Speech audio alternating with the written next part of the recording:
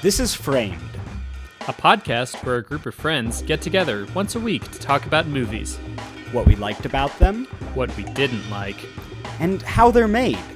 I'm Elliot. I'm Robert. And I'm Brennan. This week on Framed, we'll be discussing my guilty pleasure, the cinematic treasure and everyone's favorite movie, Napoleon Dynamite. Gosh. Freaking idiot. So, who wants to start with this? Do we want me to start, or... Yeah, why don't you start since this was your pick? Today? Alright, so, overall, thoughts on this.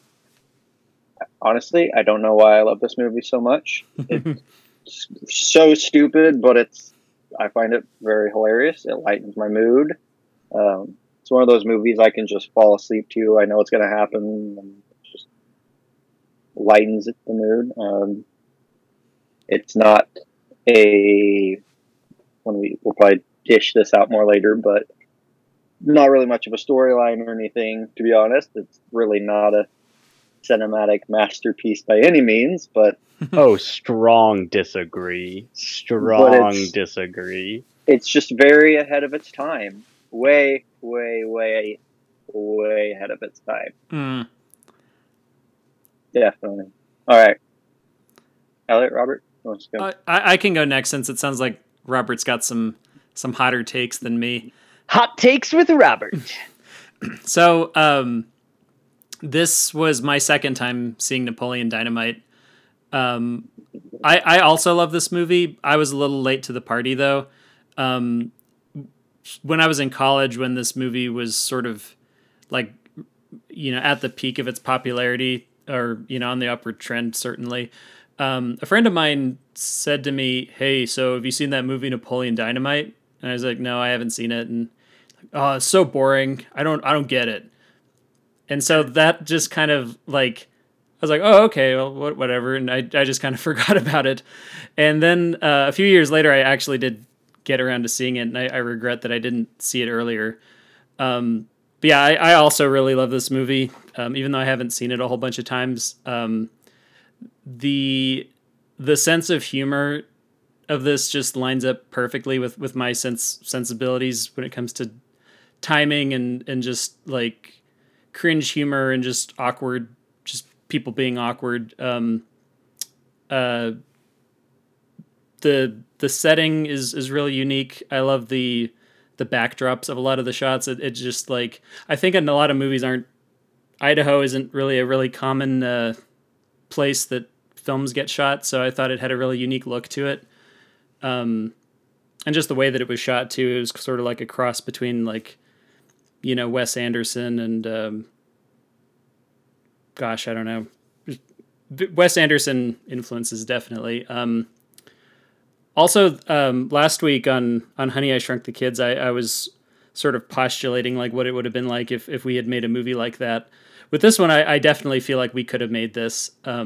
Like it was sort of the definition of how to do a lot with a little. Very small scope, but everything was used really effectively. Yeah, I'm sure I'll have more to say later, but yeah, I also really love this movie. What about you, Question, Robert? real quick. Yeah. Real quick question. Elliot says he's seen this. This was his second time. Robert, how many times have you seen this? Oh, not a ton. I've probably seen it 5 times. Just curious. Yeah, no. I watched this film, I think the first time in college as well. And whether or not the humor is your style of humor, you have to cheer for this film. Like, everyone knows Napoleon. Like, you watch this kid, and we all immediately feel like we went to school with him. Like, we know this person. Yeah. And that alone in storytelling is such an achievement.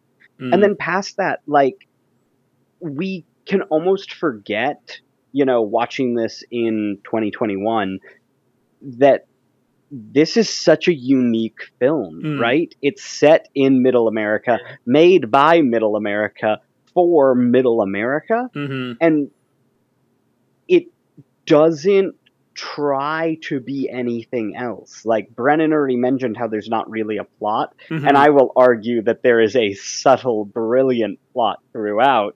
But it's definitely not your traditional Hollywood structure that you're looking at, for sure. Mm-hmm. It doesn't have any stars. It does have a really good soundtrack.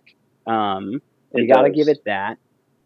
But it almost has created this whole genre with films like Juno and Little Miss Sunshine. Is that the one I'm thinking of? I haven't seen it. I would say yes. I would say yes. With what's his face? But anyway, we now will see these slice of life films more frequently, and that's because Napoleon Dynamite proved that you can make a film for next to nothing that is a comedy, that doesn't have stars, that doesn't have really big set pieces, and it can make money. The box office for Napoleon Dynamite was probably around 45 million, but like as Elliot was hinting at, like the popularity was not in theaters. The popularity was in the DVD market, not really home video, but home video market, right? Where it made probably close to 150, 200 million, somewhere in there. Yeah. So like the fact that it basically said, okay, I know there's all these ways you're supposed to make movies. I'm just going to make a movie about life in a tiny town. Yeah. And I'm going to show you all the moments of life in a tiny town. And it's going to be great. And it is just incredible. So even though, like, and don't get me wrong, there are moments that I die every time I watch this film. The kid's reaction to the cow getting shot, my goodness, never not funny. It will never not be funny. So like the humor absolutely lands with me, but even if it doesn't, like you have to respect what they did as filmmakers with this. It's a really cool film. What struck me about it this time through is just how few, like if you were just looking at the script, like how few jokes were on the page. Like so much of the humor comes from the performances and the timing of the jokes. And I imagine 100%. I imagine that was really stressful filming it on a shoestring budget, like you said, because I remember reading in interviews that the director was just constantly asking, like, "Hey, is this working? Is this funny?" You know? Yeah, and also like since it wasn't a big Hollywood production, it was pretty much just them doing the things. So like whether it was falling off the fence or getting hit in the face with a stake, like it's just the actors doing it. Right. And you gotta give them some credit. Like I don't want any 12-year-olds that want to make movies to be all like, oh, I'll just go and get run over by a car, it'll be really funny or whatever. Like I don't endorse just going and hurting yourself for a punchline. I'll just go hit my best friend with a random piece of thing on the road, or yeah, exactly. So who would do that? I can't endorse that, but like the fact that you can tell there isn't a mat he's falling on, like makes you feel even more for him, and that makes it even funnier. So I completely agree that like a lot of the jokes are found in the performance itself. But one thing that I'd love to hear your opinion on, Elliot, because this is the the first time I've gone back to rewatch this film after really spending a fair amount of time like looking at Edgar Wright. Mm. I thought that between the like whip zooms, the cuts to reactions, and some of the transitions and the music intercut with the diegetic music throughout the film, I was getting a lot of Edgar Wright vibes. What about you? I honestly, that thought didn't cross my mind while I was watching it, but now that you point out that this did have some quick zooms and some whip pans and stuff like that, yeah, I could see that. I mean, certainly like all the dead straight on shots were pulled from Wes Anderson. I felt like, Yeah, and what's his face? Todd. I never pronounce his last name correct. Salazans. Solid. I don't know. People can yell at me in the comments. Uh, I don't know if either of you have watched any of his movies, but there's definite inspiration pulled from him. He did Happiness and Wiener Dog, which you should. I think Wiener Dog is on Amazon Prime. Anyone listening should pause this and go and watch Wiener Dog. I've never heard of it. It's a time. I think Dark Horse is probably his most well known. I'm sure That people, one sounds familiar. I mean, Happiness is what everyone references of his, but I feel like Dark Horse has the most. Anyway, if you like offbeat, almost like cringe comedy, Todd Solids, I don't know, is definitely someone you should check out. Okay. I will So jot that down. I got a fun fact for you real quick before I forget about it. Okay. Mainly throwing this fun fact out because we did this other film in a previous episode. The grandma in Napoleon Dynamite is also in 3 Billboards. Is she? Yes, I didn't realize that until rewatching it this time. I knew when we watched 3 Billboards that I recognized her. Who was she in But 3 Billboards? It's been too long since I've seen that. I haven't seen it since we did it for. It's been a couple of years because it was when we did it for this. She played. What are you referencing, Brennan? It's only been a couple of weeks, a month at most. Right?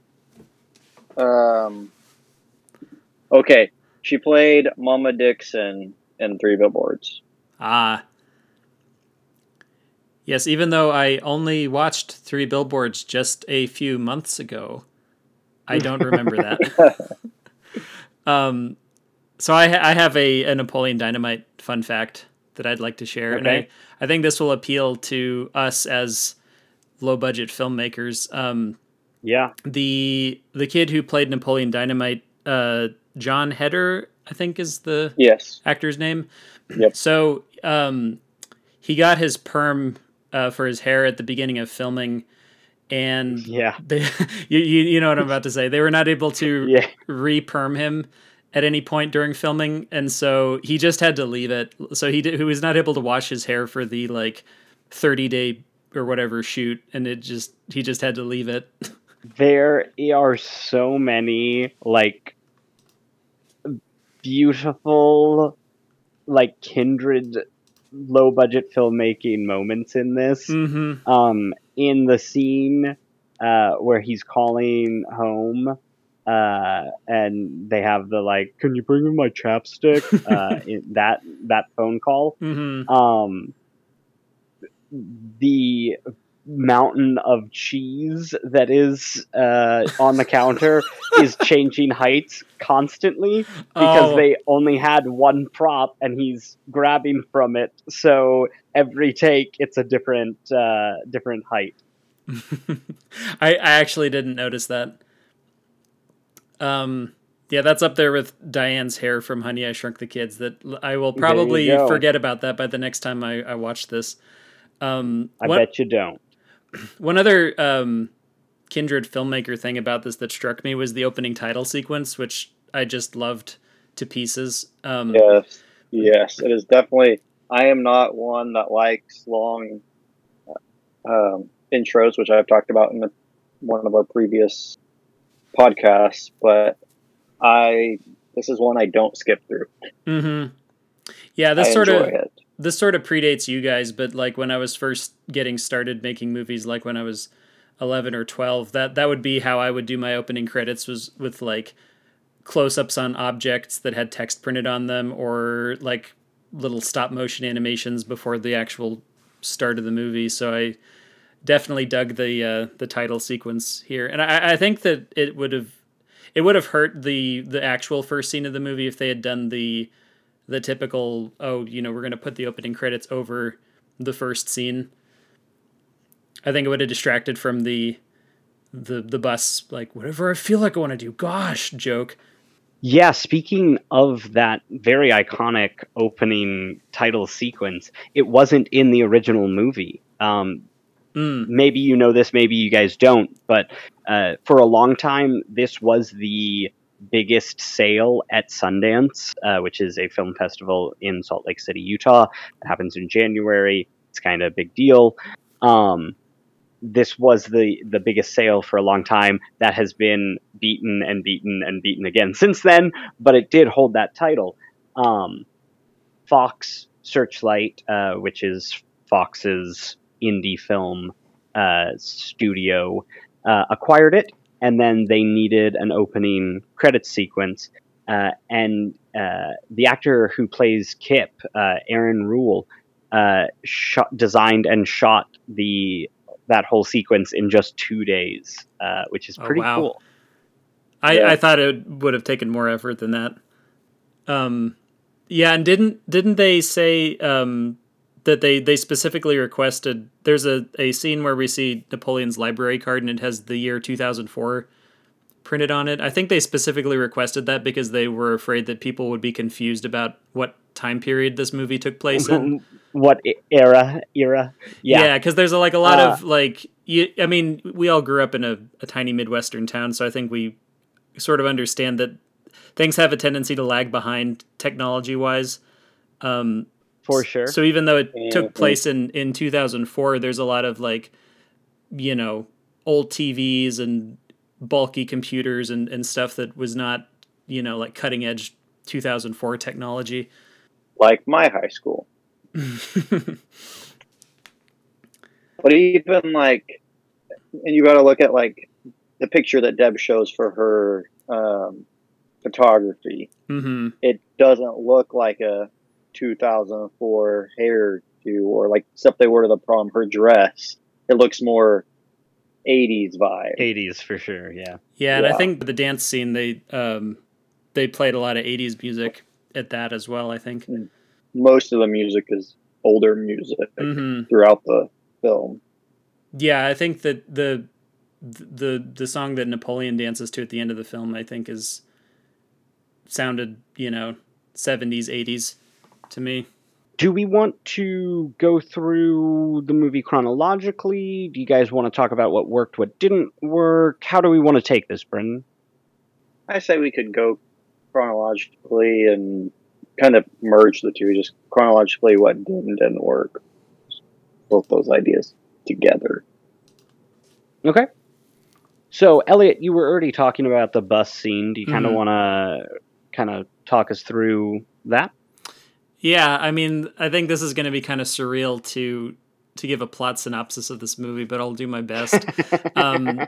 So the movie opens with Napoleon waiting for the bus, getting on the bus, sitting down at the back of the bus, and then proceeding to throw an action figure out the window tied to a string. And this movie pulls no punches. Like, it just hits you with this very surreal joke that somehow works in the first scene. And I was just dying the first time I saw this. It was just you know, it was like I was saying earlier, just like this movie just clicks with my sense of humor, and like from that first scene, I just immediately knew, okay, I see what kind of movie this is going to be. For sure. It does such a great job of introducing you to the world that we're about to spend an hour and a half in. So I feel like, see, yeah, now my memory is getting a bit fuzzy about what happens next exactly. Like we go to school. All right, somebody else should talk about I do the wanna next say- section because it's just like I remember the individual scenes, but they're just a jumble in my brain. I'm not sure if going chronologically on this will work. Nope. Yeah, maybe what if we talked about I agree. like by character? Like maybe we talk about our favorite characters. Tell you, my favorite character is definitely the grandma. Cracks me up. Well, Napoleon, just make yourself a dang quesadilla. Yeah. For me, I'm torn between Uncle Rico and Kip. I think are my favorite main characters. Kip is just like an enigma to me, and I wouldn't have it any other way. Just like he spends all his time chatting with babes. Don't be jealous because I've been chatting with babes all day. And you think that he's just kind of like pulling your leg for most of the movie, and then LaFonda enters getting catfished, right. You think that it can't be for real, and then LaFonda inserts herself into the film about halfway through, and yeah, they're just extremely I don't know how to describe it. Just they're very unreal scenes that are just like completely like LaFonda is not a real person. Is how it's played. And then yeah, Kip just transforms into a gangster by the end of the movies. It's pretty great because no one acknowledges it. Right, everyone just treats it as normal. Yep, it's so beautiful. And then Uncle Rico. Oh, sorry. Go ahead. No, go ahead. Let's talk about Uncle Rico. Uncle Rico feels like he is on loan, either from a Coen Brothers movie or a Wes Anderson movie. He's extremely slimy, and you know who he reminds me of is Matthew McConaughey's character from Dazed and Confused. Oh, absolutely. Yes, definitely. Just this slimy guy who's like low-key hitting on high school girls and I don't know if it's low-key. I think it's pretty high-key. Pretty high-key. Yep. Just, you know, I mean, just generally being creepy around people. And yeah, I mean, like I said, I have only seen this movie twice, so I had forgotten what their get-rich-quick scheme consisted of exactly. So like when Napoleon walks in and sees them sitting at the kitchen table planning, I was like, are they going to start robbing houses? What I don't remember this part. What was their plan? Because it sounds like, oh, you know, we're in the rich folk live over here, you know, we'll hit these houses. And then you find out that they're just selling Tupperware. Because it's such an offbeat comedy, like it has that Coen Brothers feel to it. And if it was a Coen, like these two would be, you know, planning to rob half the town and end up, you know, murdering someone in the process, right, with and a briefcase full of money. It up. Yeah. It's such a beautiful like switcheroo with, you know, oh, I think we need to take this someplace more private, and, you know, moving around, and then they're selling Tupperware. It's so good. It's all kind of just coming back to me in a jumble now. The scene where Kip backs up over the Tupperware with the van and then dang it and just gets embarrassed and drives away is another highlight for me. Just wonderful scene. Somebody else can go. I've been monopolizing too much. My favorite character, hands down, is Rex, because what better like example of Chekhov's gun, which we all know that I'm a sucker for. Like Chekhov's Rex is Yeah. gotta be my favorite Chekhov's gun Mm-hmm. because we set him up. It's probably like the fourth scene in the entire film. Right. Like they go to the dojo. Oh, that's a total ripoff. It's $300. We're gone. And then you don't have any reference. There's no reason for him to be there. Right. You just And kind then, of like, forget about it. you completely forget about him. But they set up his wife in that scene. They show her Yeah. picture, Yep. and then It's gold. boom, we're gone. And then, oh, this woman, who are we at? Oh, it must just be another random town. Oh, that's right. Like, such a beautiful payoff. And it culminates Such perfectly. a beautiful payoff. It goes well with like Uncle Rico's get rich quick schemes just getting progressively creepier and creepier. It's like I don't Yes. think that scene would have worked as well if he had gone to their house to sell Tupperware, but because he's like going with like breast enhancing herbs.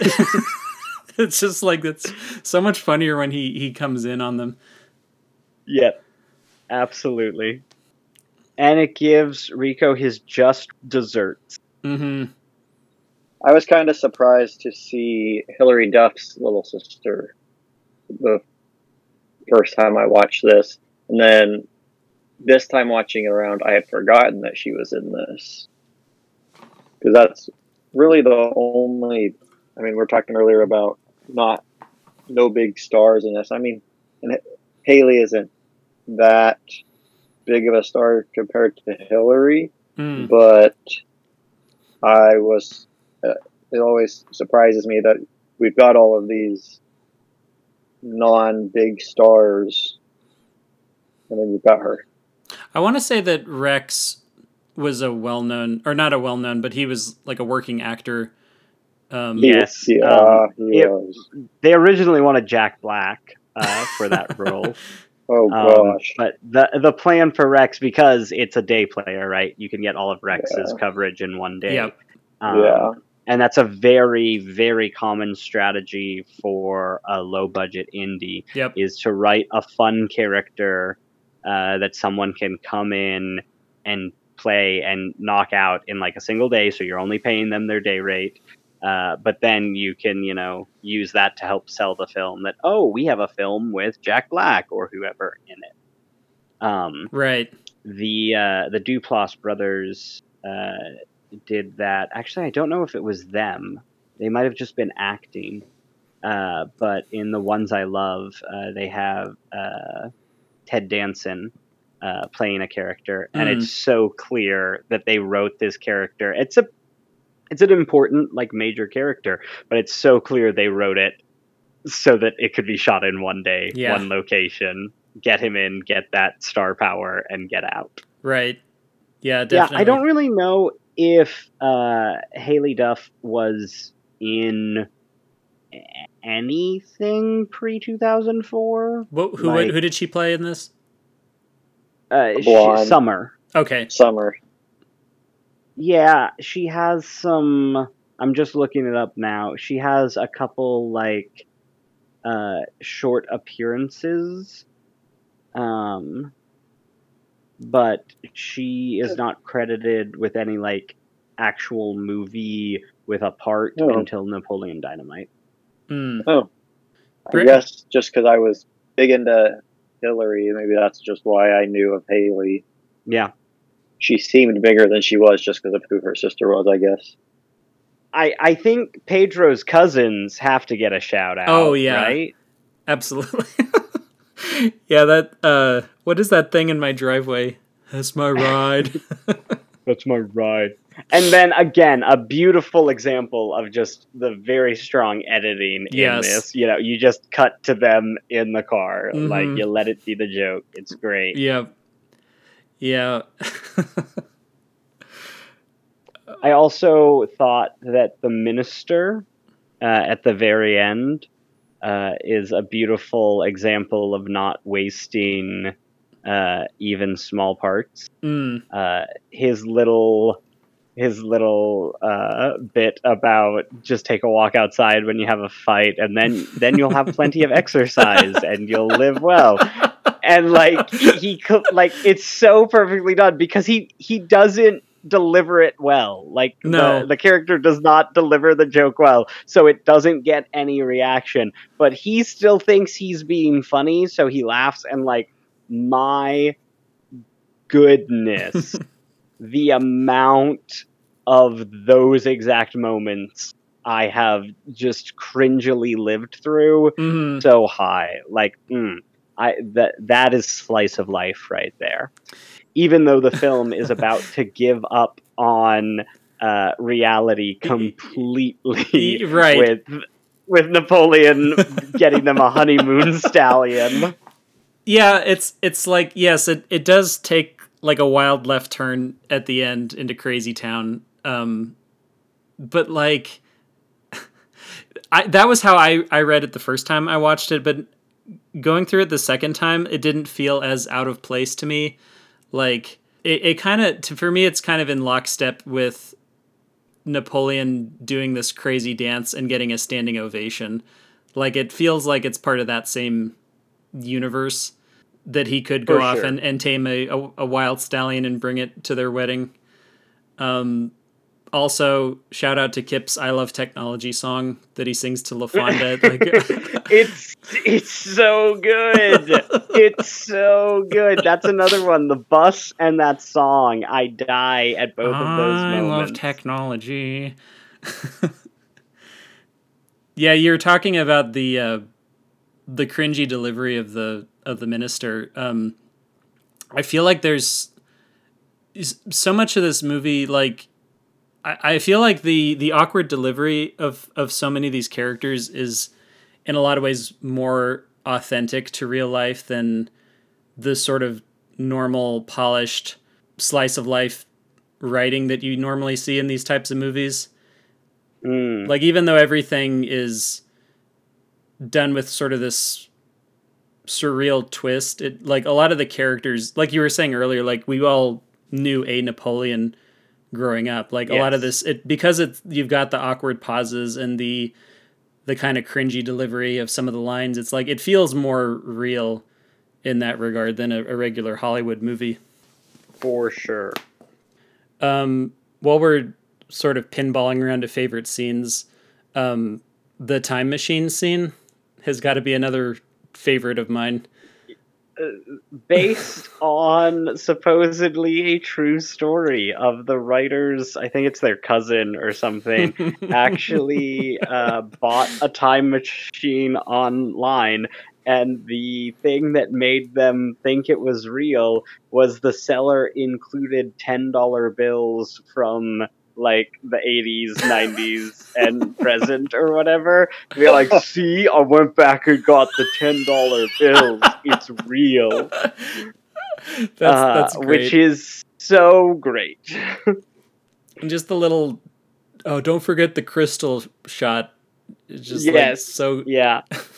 The visual style of this film is really strong. It's great. They have a lot of really cool shots. I even just think about some of the shots of Napoleon going in and out of the house. You know, that's a very easy shot to just, you know, say, okay, we're going to set it up on eye level and shoot it. But they do these like really low angled, like wide lenses that distort it and make it, you know, interesting and draw you in. I really dug the visual aesthetic of the film. Yeah, it kind of has a homemade quality to it almost. Some of those low angle shots. Just like speaking of just iconic shots, though, the couch shot when Uncle Rico is showing them his tape, that is so great. Just how ridiculous all three of them on that couch looks. Right, the way that everybody's legs are just kind of splayed out in different directions. It's so beautiful. Probably one of my favorite moments in the whole film. And then like the self-aware like nod of Napoleon being all like, that is probably the worst video I have ever seen. And Kip being all like, Napoleon, how could anyone even possibly know that? Like, I don't know that the writers were like, go ahead, say this is a terrible movie. No one can know that it's a terrible movie. Like, but it feels like that's what the reason that is there for. Like, I love it. Yeah. I love it. Yeah, just so many great scenes in this. The milk drinking, that got me rolling. The FFA scene. Yeah, where it's like what type of milk this is or whatever. So first off, I mean, I would argue that we've gone to crazy town here already, Alien, because the implication is that they have put bleach in the milk and are asking students to drink it and identify what the issue is. Like, that alone, we're like, okay. But then I always die on, like, it tastes like this cow got into some onions. And then they're like, yes, that is correct. Yeah, that's another great scene. Or when they work for the chicken farm for a day and then they get paid in less in change. Yeah. I don't have my checkbook. I hope you're okay with being paid in change. $6? That's like $1 an hour. Oh man. All right, I'll be right back, guys. I'm gonna go watch the movie again. Oh man, yeah, yeah. Are there any scenes that you guys would cut, or is this like great question? Perfect movie. So, I don't know. Like, obviously, this is not a perfect movie, but I do think this movie is imperfect perfectly. Like, I don't know if you could, like, because realistically, you could cut any scene, literally any scene, and the film on paper still works. Yeah, like, because no scene is dependent on another scene. Like, there's definitely things that are set up, like Pedro seeing the sign up to run for president during the dance, and then, you know, we're dealing with him trying to be president. But if you think for a second that in the world of this film we would miss a beat if we're just suddenly passing out "Vote for Pedro" stickers, you're kidding yourself. Like, the FFA is a great example. Like, there's no, we should do FFA, just like, they're just doing it. Like, we accept that, okay, we're here for now. So I really do think you could remove any scene, and on paper you wouldn't miss it. But I wonder what that would do to just the overall pace and feel of the film. I really think it's edited quite tightly, trying to hit like all those moments. And I don't know, like, the only scene that spring just broke. Okay. The only scene that comes to mind that I don't know is super needed is probably right after the time. Well, I mean, arguably the time machine scene. You don't need that. But again, I would hate to see it go. Right. But then the grocery store scene right after that. Oh yeah, right. Where, you know, no, I said the 12-pack. No, You'll have to mix the colors. The like cringe of telling the adults figure, like, oh, why are you shouting so everyone can hear? Like, super relatable. I actually think that's a really strong moment. But like, because I do think there is character development throughout this entire like film, and we are actually moving somewhere. I don't think we learn anything new about anyone in that scene. Like, everyone is very much the beat we've already seen from them. Yeah, right. So I think you could probably lose that one. But like I said, it has those like great little moments in it that I would be sad. I wouldn't take it out. Yeah, I guess, now that you brought it up, the FFA scene is kind of isolated like that too. If I had to, it's just there for jokes, right, for sure. Like it doesn't change our opinion of anyone. It doesn't teach us anything. I wouldn't be surprised if they found a cow with an extra udder and they said, "Hey, we've got to write this in." Like, That's also kind of going with the 1% milk joke. Are you drinking 1% because you think you're fat? Like that short scene, like it's not really. I mean, other than the fact of Napoleon just speaks whatever. He has no filter. But I feel like we already know that. Mm-hmm. Yeah, I think that scene like sets up their relationship a little bit more, though. I think you'd be hard pressed to find a moment in this film that you couldn't just remove. But I think you lose some of the magic of Napoleon without the weird quirky. Like part of the film is being able to argue with your friends about what the hell you just watched. Like, is there a plot? Is there not a plot? Like, what has just happened to us? Right. Yeah, the wedding scene might be another candidate for me, but to their credit, they did put it at the end after the credits because it is so disconnected from everything else. Elliot, you're going to get kicked off this podcast if you're telling me that you think we could lose the beautiful technology song. Come on. No.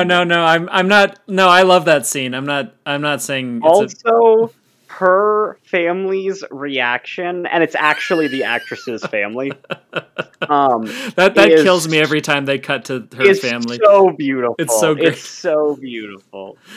I'm just talking strictly from like an editing room kill your darling sort of perspective. Like, yeah. But like I said, they were smart and stuck it after the credits so that it didn't, because the little montage leading up to the credits is really nice and really well paced. And I think that it would have felt awkward if they'd gone, from Napoleon and Deb playing tetherball to that wedding scene and then delay people leaving the theater for another 5 minutes.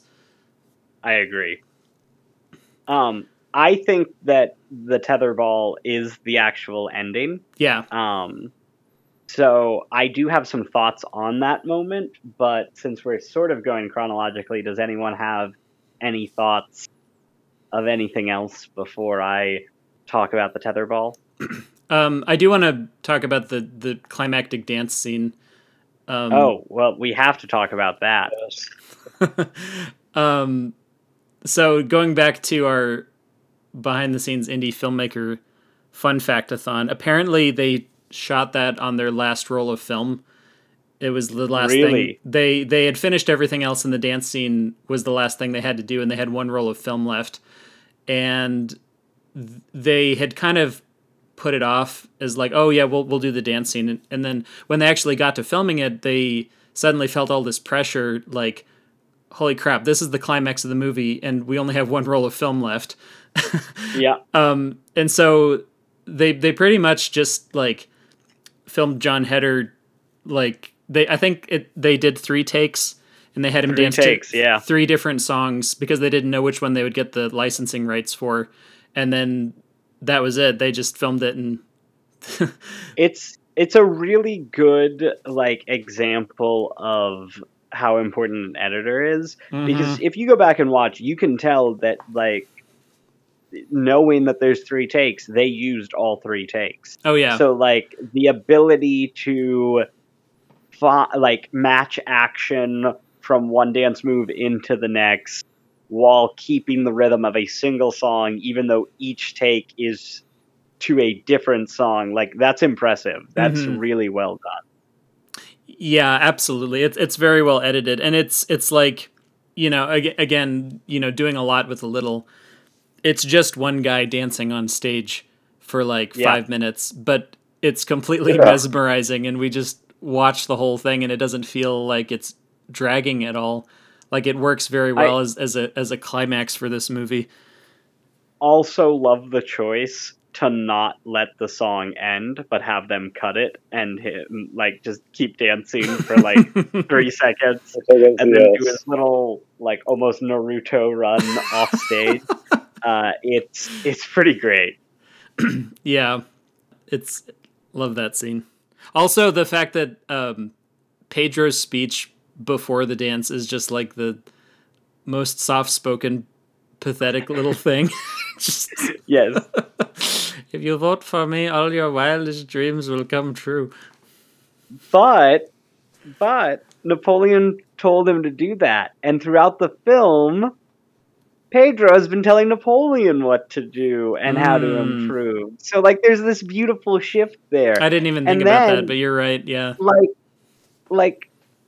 and that's why I get a little defensive, like jokingly so, when people are like, "Oh, there's no plot." Like, if movie, like, to me, I try to be very positive about every film because I just think it's so hard to make something. Like, if you've made something, like, it might not be for me, but like, it's awesome, and I don't want to discourage anyone from enjoying anything. Yeah. Like, find something you enjoy. yeah. That Totally. being said, a film that was not made for me, that a lot of people, to their credit, really enjoy, was Uncut Gems. Came out not that long ago. And my biggest problem with it was there's no character development. You just watch this guy behave the exact same way for the entire movie. Yeah. And that really bothers me because I think that a movie is about watching change. Yeah. I want to see characters change. And in that regard, Napoleon Dynamite is, excuse the pun, it's Dynamite. It's so good. All the characters have this beautiful arc. And like, it's so beautifully illustrated with the tetherball. We basically meet Napoleon out playing tetherball by himself and being happy about it. He's doing yes, as he's hitting it, right? By himself, completely content. And then later on in the movie, once he's met Pedro and he's starting to like try different things, he asks someone else to play with him. Yeah. But Summer says, no, like that's not going to happen, right? So he puts himself out there and falls down. And then at the end, he gets the person to play with him. He's accepted. He's not only put himself out there, but he has found his people.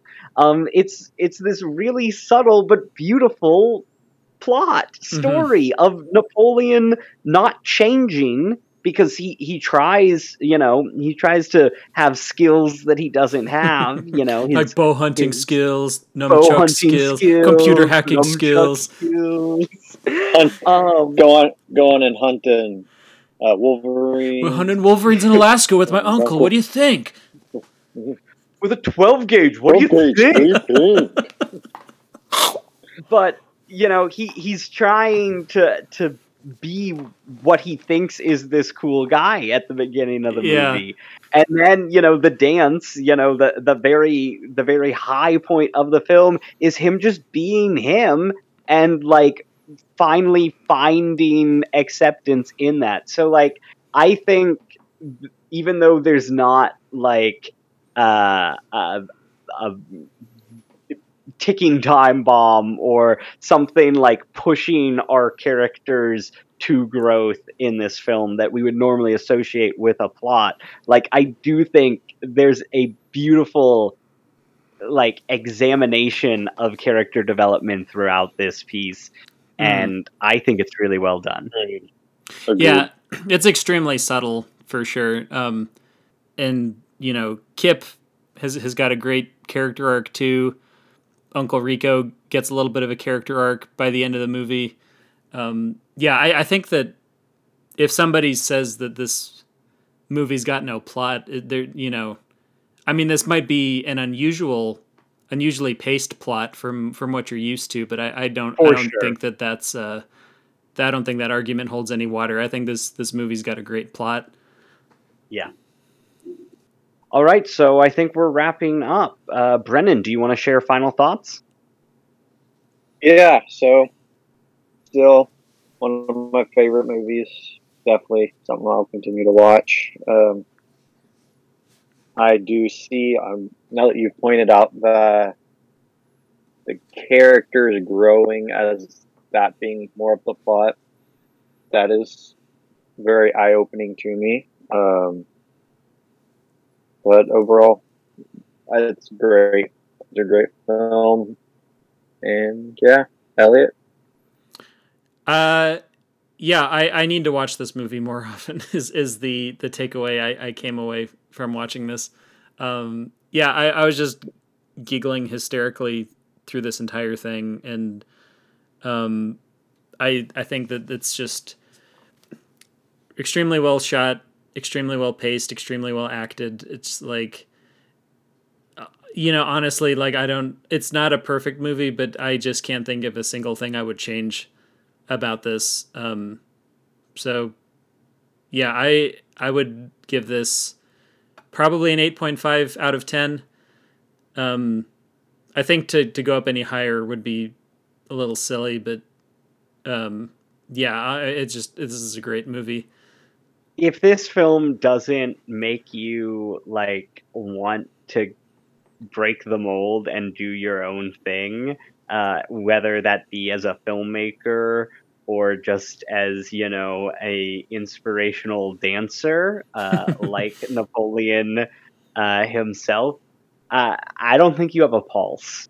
As someone who loves films and loves people making films, this is a home run, right? Mhm. It's a small budget, a bunch of unknowns, doing something completely out in left field, knowing that, like not trying to be anything else, not apologizing for it, and it finding an audience. I love that. It's beautiful.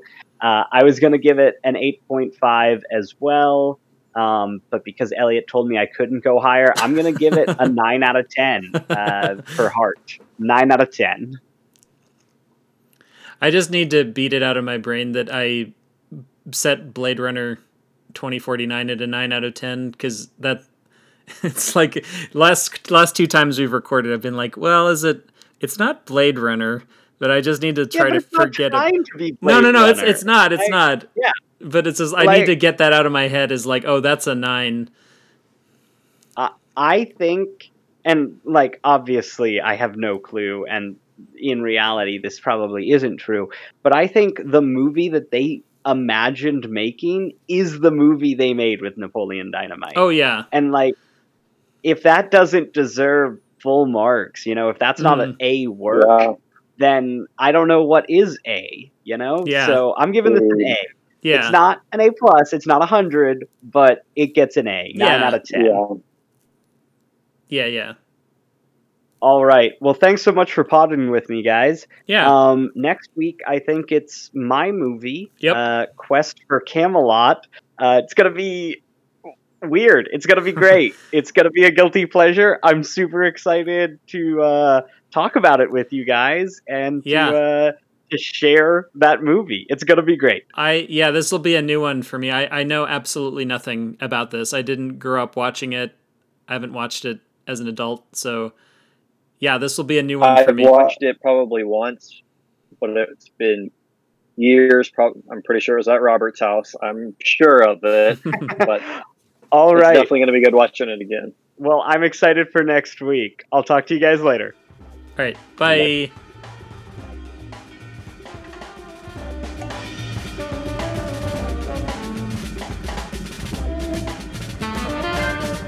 Bye.